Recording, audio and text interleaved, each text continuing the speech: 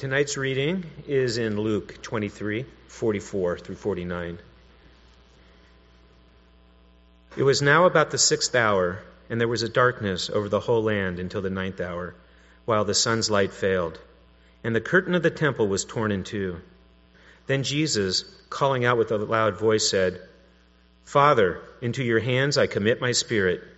And having said this, he breathed his last. Now when the centurion saw what had taken place, he praised God, saying, "Certainly this man was innocent." And all the crowds that had assembled for the spectacle, when they saw what had taken place, returned home beating their breasts. And all his acquaintances and the women who had followed him from Galilee stood at a distance watching these things. God, thank you for our church, and we ask, God, for your blessing. We praise you, Lord, in worship and fellowship and everything that we do. We want to honor and glorify you. May your Spirit be with us this evening as we unpack these verses in your scripture. May they affect us in a way that is beyond just knowledge and beyond just conviction. May it change us. In Jesus' name, amen.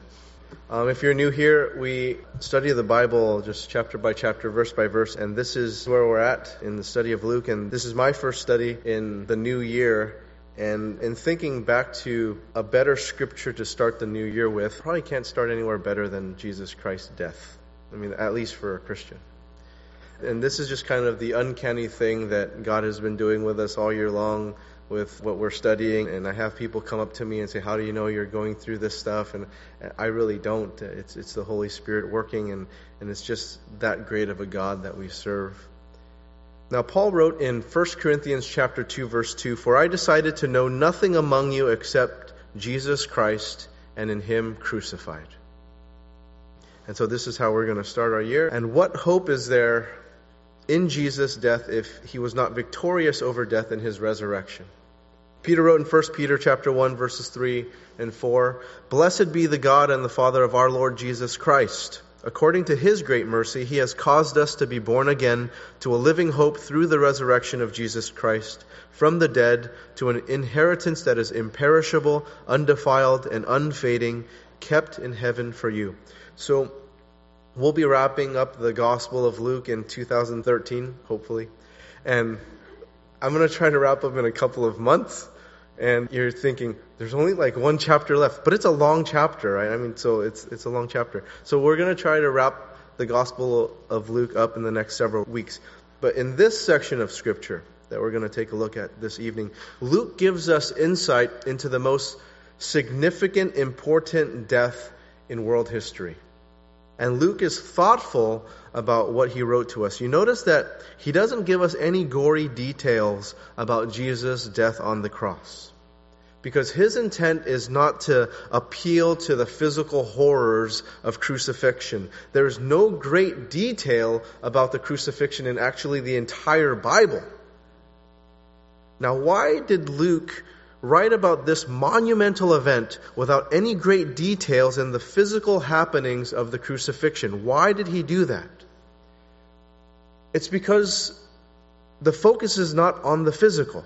God doesn't want us to focus on what physically happened. He wants us to look at what spiritually happened. The physical is temporary. The spiritual is everlasting. So Luke doesn't appeal to that side of our emotions because God wants us to go deeper than that. And it's not like Luke wasn't incapable of giving us the biology and the physiology of Jesus' physical death. He was a doctor. He was a physician. If anyone could do that in all the biblical authors, it would be Luke. But you look back to Luke chapter 1, verse 3, he was sure to include this introduction into the Gospel of Luke, that he followed all things closely for some time past to write an orderly account of Jesus' narrative, so that we may have certainty concerning the things we have been taught.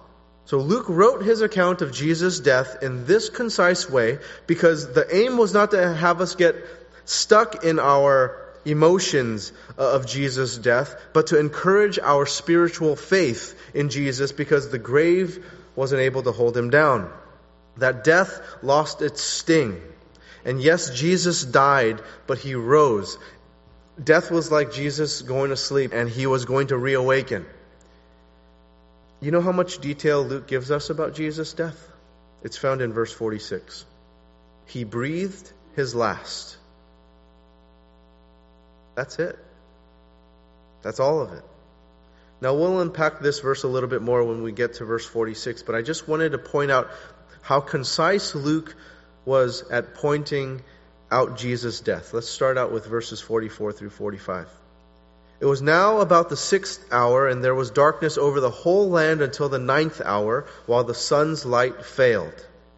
Now I think we've all experienced blackouts at some time, and several months ago, we had a blackout in our neighborhood, and so I called PG&E to find out what was going on, because I did receive a 15-day bill notice, and I paid it, but I was like, maybe they didn't get it and they shut my power off, so I was nervous. And so I called, and the customer service agent answered and told me, no, you're up to date. What happened was a squirrel crawled into the transformer, and it knocked out the power of several blocks. And Maff, he's the sound guy, he lives in our neighborhood, and he was like, oh, that's why, barbecue squirrel. And so it was barbecue squirrel. But when blackouts happen, it can be kind of unnerving, right? That's why I called PG&E. I wanted to know why we didn't have power. And fortunately, it was during the day, because the sunlight was providing light for us, but this went on for several hours. Maybe they had a hard time finding the squirrel or something, but it went on for several hours, and it started to get dark. I started going over to like elderly neighbors and just checking in on them and saying, you have candles and all this stuff. And I started thinking about my own family, like, how are we going to prepare dinner? And how am I going to do the dishes? And how are we going to put the kids to bed without light? Like, how are we going to do all these things? Now imagine how unnerving it was for those people who experienced a complete blackout in the middle of the day. Because the 6th hour is noon. So this is the middle of the day when the sun is fully out, and it's for 3 hours. Complete darkness. Middle of the day, dark. Now for the first few moments, they might be thinking like, oh, it'll come back. But then after a while, you start wondering, what's going on? Is it going to be dark forever? Because after the 3rd hour, you're like, whoa, this is scary. It's noon. And this was the time of the Passover. So it's celebrated for generations amongst the Jews. And think about what people are doing. People are out and about, hanging out with family and friends. It's about lunchtime. So they're out having lunch. And these people also know the Passover story really, really well, because it was shared with them since they were little kids every year. And they know the Passover story. They know what happened in the book of Exodus that brought about this Passover celebration. I can't help but to think that they were thinking about the Exodus story. And they were thinking about the last plague before the last plague of death to every firstborn. Because they know this story really, really well. Exodus chapter 10, verse 21. What plague is that? Right before the firstborn death. Darkness in all the land. That's the plague. And then after this darkness was that plague of death to every firstborn, unless there was the blood of a sacrificial lamb on the doorpost and on the lintel, which was a sign that Passover, that death would pass over that house. Death would not visit that house if the Passover lamb's blood was covering that house. Now, do you see the Exodus story unfolding here in Luke chapter 23? With darkness. Verse 44. Darkness over the whole land before the Passover lamb, Jesus, blood covering us from everlasting death, passing over us. Now, in Clark's commentary on the Bible, he referenced this secular Greek historian, a pagan, not a Christian, a secular Greek historian named Phlegon, who lived in the 2nd century and recorded this. In the 4th year of the 202nd Olympiad, there was an extraordinary eclipse of the sun. At the 6th hour, the day turned into dark night, so that the stars in heaven were seen, and there was an earthquake. Eusebius, a Roman historian, also referenced Phlegon in regards to this extraordinary solar eclipse and earthquake at the time of the crucifixion. Now, what was really extraordinary about this time was the time of year that it happened, because if you think about when Passover happens, it always happens during a full moon, which makes it impossible for a natural eclipse of the sun to happen.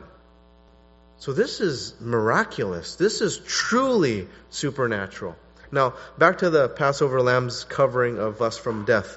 We have everlasting life because the Lamb of God, Jesus' blood covers our sin. Jesus has been made to be sin who knew no sin. 2 Corinthians chapter 5, verse 21.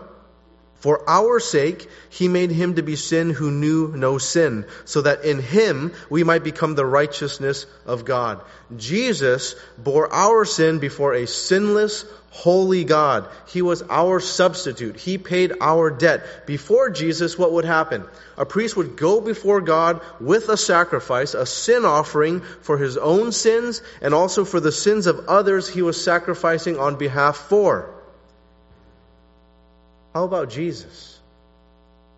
Jesus went before God with no sacrifice in hand because he himself was the sacrifice. Jesus was both the priest and the sacrifice. Jesus himself bore our sins and was our sacrifice. Now, you want proof about the severity of sin and the separation it causes between you and God? You want proof about how much God loves you? John 3:16 through 18. For God so loved the world that he gave his only Son, that whoever believes in him should not perish but have eternal life. For God did not send his Son into the world to condemn the world, but in order that the world might be saved through him.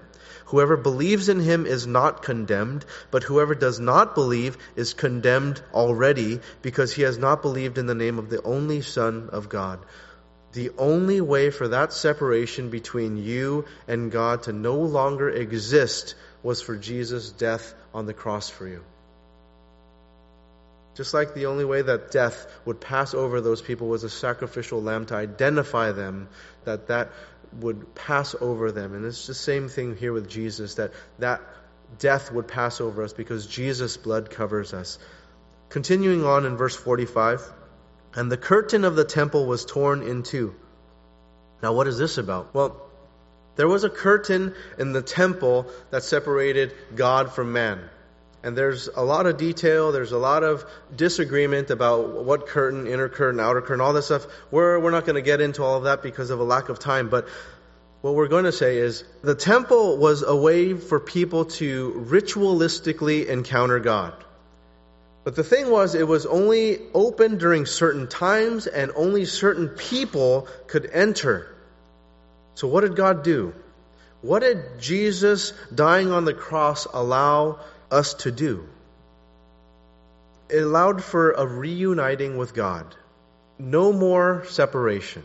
That is what that means. There's no more separation. The curtain of the temple was torn in two. No more need for a certain person at a certain time of year, at a certain place, the temple, to deal with your sins. Jesus' death on the cross changes your relationship with God completely. No more separation because Jesus took the penalty of sin upon himself. Verse 46, then Jesus, calling out with a loud voice, said, Father, into your hands I commit my spirit. And having said this, he breathed his last. Jesus didn't die a powerless victim. And this verse tells us that. And I'll expand in a little bit. Jesus knew his purpose. Jesus knew his purpose at a very young age. You look back at Luke chapter 2, when he was 12 years old, when he and his mom and his dad, they went to Jerusalem for the feast, and they lost him for several days. And so they found him 3 days later. He's just, chopping it up with the teachers, and they're just amazed. I mean, how does this 12-year-old have this understanding? And he has these answers, and he has these questions. And when his parents saw him, picking up at verse 48 in Luke chapter 2, Mary said, Son, why have you treated us so? Behold, your father and I have been searching for you in great distress. And you can imagine how distressed they really were. I mean, can you imagine how freaked out Mary and Joseph were? I mean, they're there looking like, We've lost God. Like, they lost God, right? And he said to them, why are you looking for me? Did you not know that I must be about my Father's business? Because he knew his purpose for coming as an earthly man. He told his disciples back in Luke chapter 9, verse 22, the Son of Man must suffer many things and be rejected by the elders and chief priests and scribes and be killed, and on the third day be raised. He knew exactly what he was doing, where he was going, how he was going to die, who was going to kill him, when he was going to die, and why he was doing it. He died willingly because of you and me, because we are separated from God. John chapter 10, verses 11 through 18. I am the good shepherd. The good shepherd lays down his life for the sheep. He who is a hired hand and not a shepherd, who does not own the sheep, sees the wolf coming and leaves the sheep and flees. And the wolf snatches them and scatters them. He flees because he is a hired hand and cares nothing for the sheep. I am the good shepherd. I know my own and my own know me, just as the Father knows me and I know the Father, and I lay down my life for the sheep. And I have other sheep that are not of this fold. I must bring them also, and they will listen to my voice. So there will be one flock, one shepherd. For this reason, the Father loves me, because I lay down my life that I may take it up again. No one takes it from me, but I lay it down of my own accord. I have authority to lay it down, and I have authority to take it up again. This charge I have received from my Father. This is Jesus speaking. And Jesus then says, Father, into your hands I commit my spirit. And having said this, he breathed his last. Keep this in mind. Crucifixion was a slow, painful, torturous death.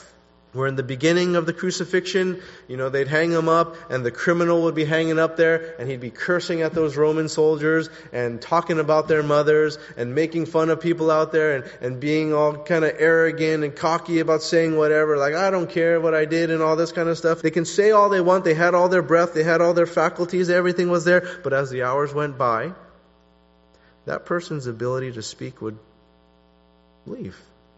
They would come in and out of alertness. They wouldn't have the strength to breathe, let alone talk.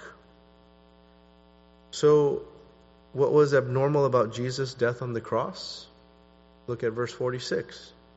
Then Jesus, calling out with a loud voice, said, Father, into your hands I commit my spirit. And having said this, he breathed his last. And the Roman soldiers standing guard of this whole process, they've had some extraordinary things happen to them that have never happened to them before.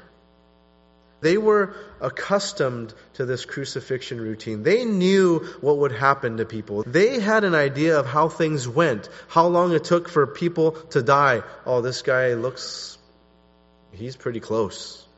They knew.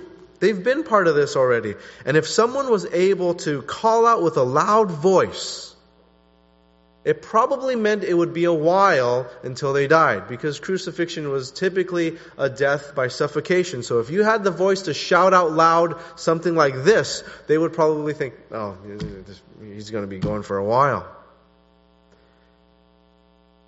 And so when he died, this must have really gotten their attention. And it did of the centurion, because we're going to read about the centurion in a verse later. Because what happened to Jesus doesn't happen. Usually a person's life on the cross, it is sucked out of them slowly.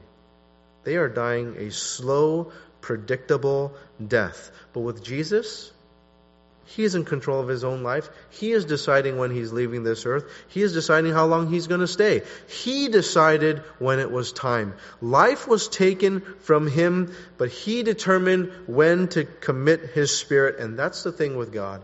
God is in control. God is sovereign. He decides on the time.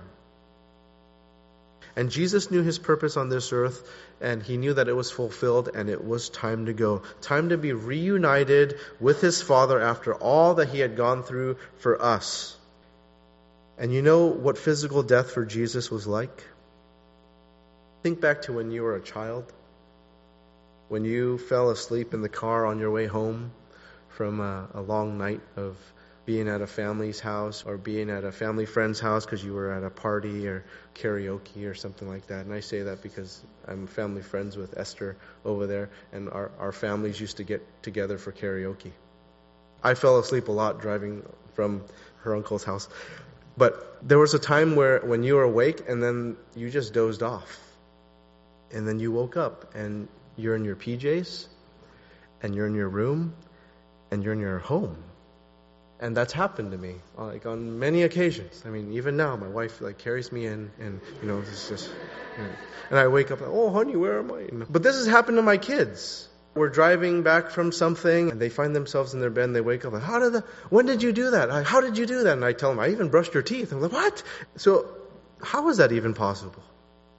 Because my kids know that they can entrust their well-being to their father. They don't have to be nervous about that. They don't have to be nervous. Like, I can't go to sleep. Whoa, wake up. Because if I fall asleep, my dad's just going to leave me in the car.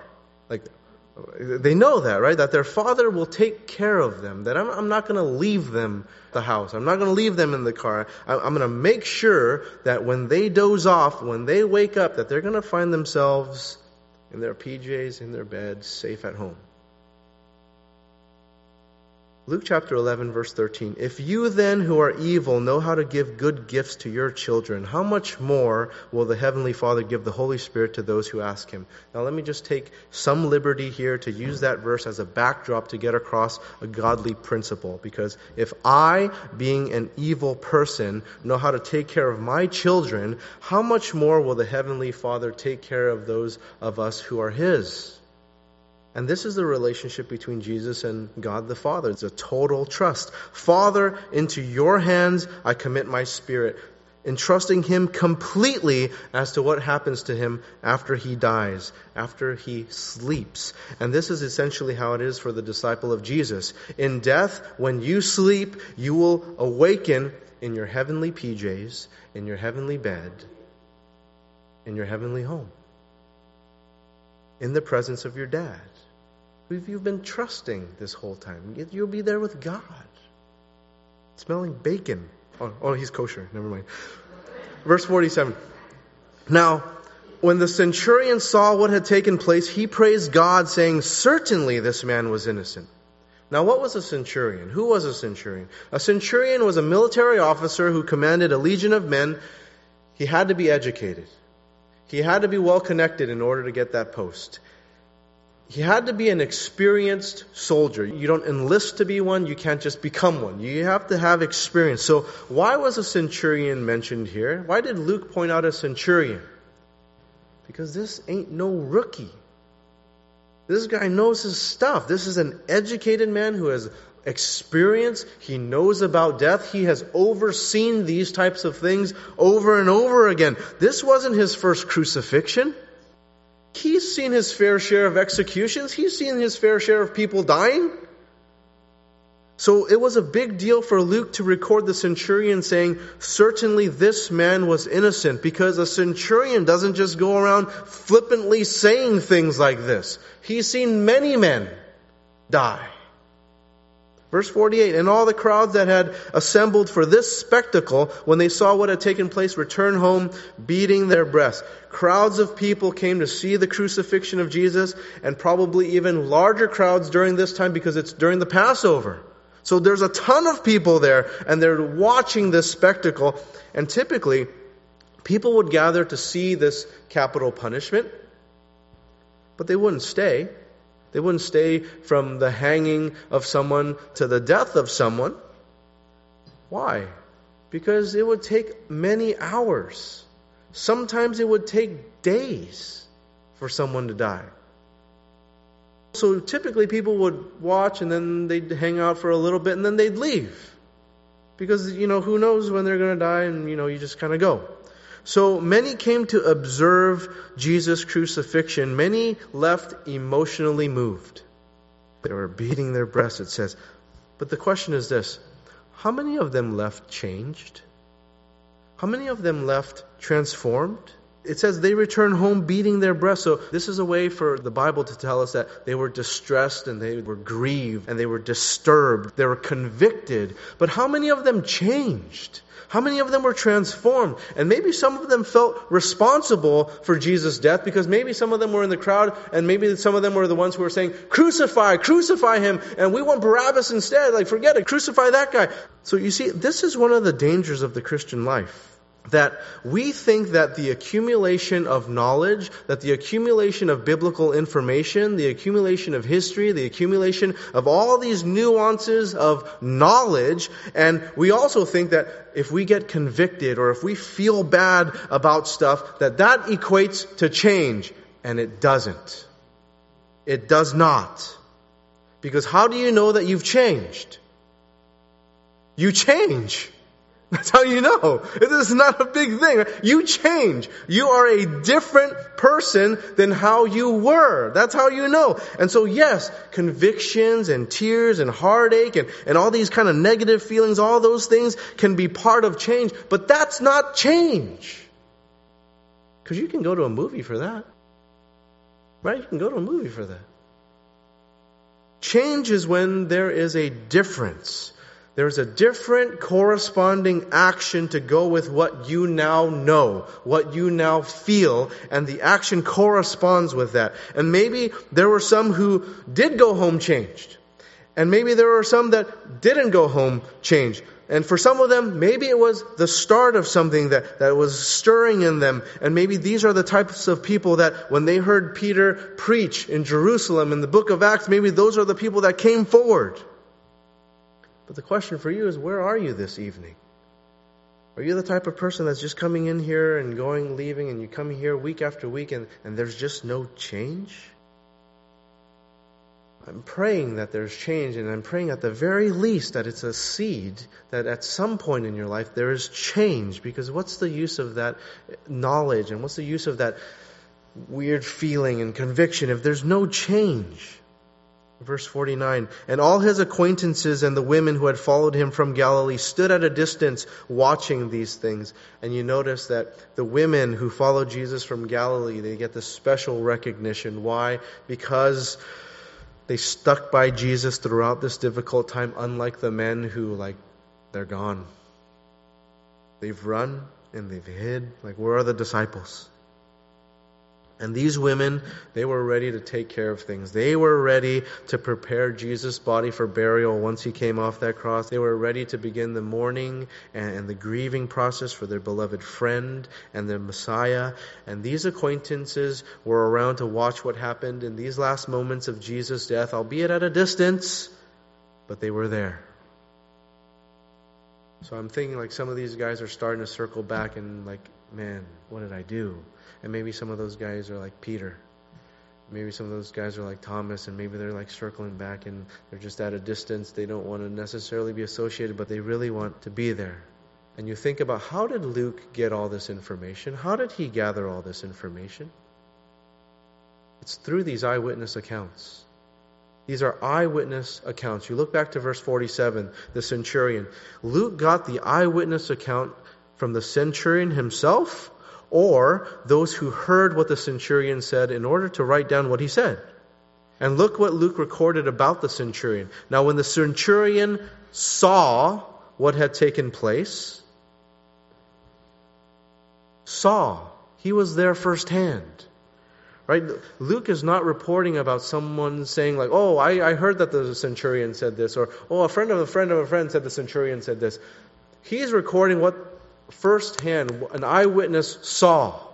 And then you look to verse 48. When they saw what had taken place. And Luke recorded for us firsthand what the crowds saw. It is directly from the source. It is not circuitous. He spoke to those in that crowd.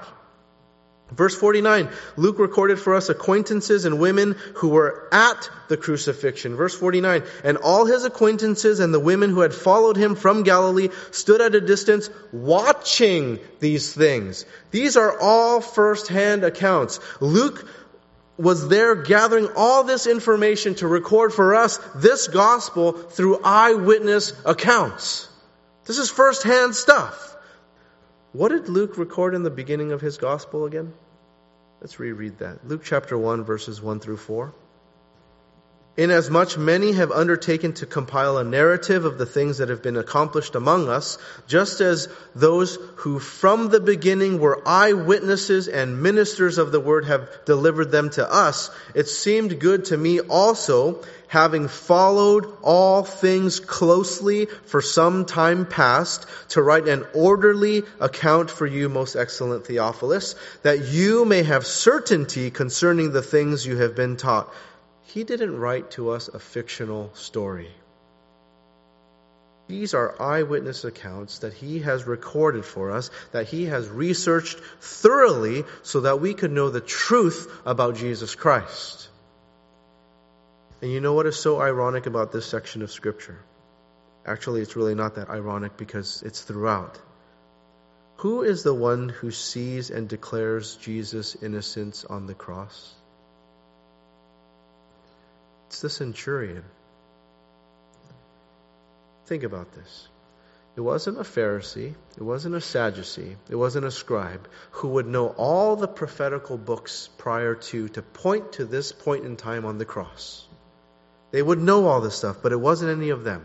It was not any of his disciples. It was a Gentile. It was a pagan with no ties to Jesus, and this is just our awesome God. Because this is so like God. Always looking out for the ones who seem furthest away from God. And he's always pointing out things to them, always revealing things to them, always giving them good news. Who did he give good news first to at Christ's birth? Think about this. Shepherds, wise men. Wise men are not believers. Shepherds are unclean. They tended the fields for the Passover lambs, but they were not allowed to go in the temple. They were considered unclean people, but yet they were given the good news. And he loves those who many would deem unlovable, and he gives them the good news. Who receives the good news of the resurrection first? Women. Well, for us, it's no big deal, but this is the context. Women's testimonies were not allowed in court because they were women back then. And who does God reveal his good news to first? Women. And he's always lifting up people who others want to push down, and he's lifting them up in biblical times. Who was a miserable person to associate with? A tax collector. I guess they're miserable people today too. But anyway, or a prostitute, or a leper. And these are the people that he reveals himself to, that he is reaching out to, that he loves, that he serves. And here is an officer of an oppressive government regime that is lording over the Jews, his people. And this is who God is revealing this revelation to. And it wasn't one in the crowds who were most likely Jewish, who had heard of Jesus' teachings. And it wasn't those who went home convicted, but they didn't make this declaration. It wasn't even Jesus' acquaintances afar off and his followers. They were watching at a distance. It was this Gentile, and not only just a Gentile, but an officer of the army who was part of this oppressive government against God's very own people. Yet this revelation of Jesus' innocence was revealed to him out of everyone. It's revealed to him. Now Mark recorded for us in Mark chapter 15, verse 39, and when the centurion who stood facing him saw that in this way he breathed his last, he said, "Truly this man was the Son of God." How much theology do you think that centurion knew? I don't know, but I'd guess very little. All he heard Jesus say was, "Father, into your hands I commit my spirit," and that was enough for him to know that Jesus was innocent and that he was the Son of God. And I have this sneaking suspicion that this centurion became a follower of Jesus, that he was the one Luke spoke to when gathering firsthand testimonies for this biography of Jesus, that Luke spoke to him. And upon that cross, Jesus' sacrifice was acceptable by God and his mission accomplished. He's done. God the Father and Jesus reunited, and where we are given the chance to be brought to God,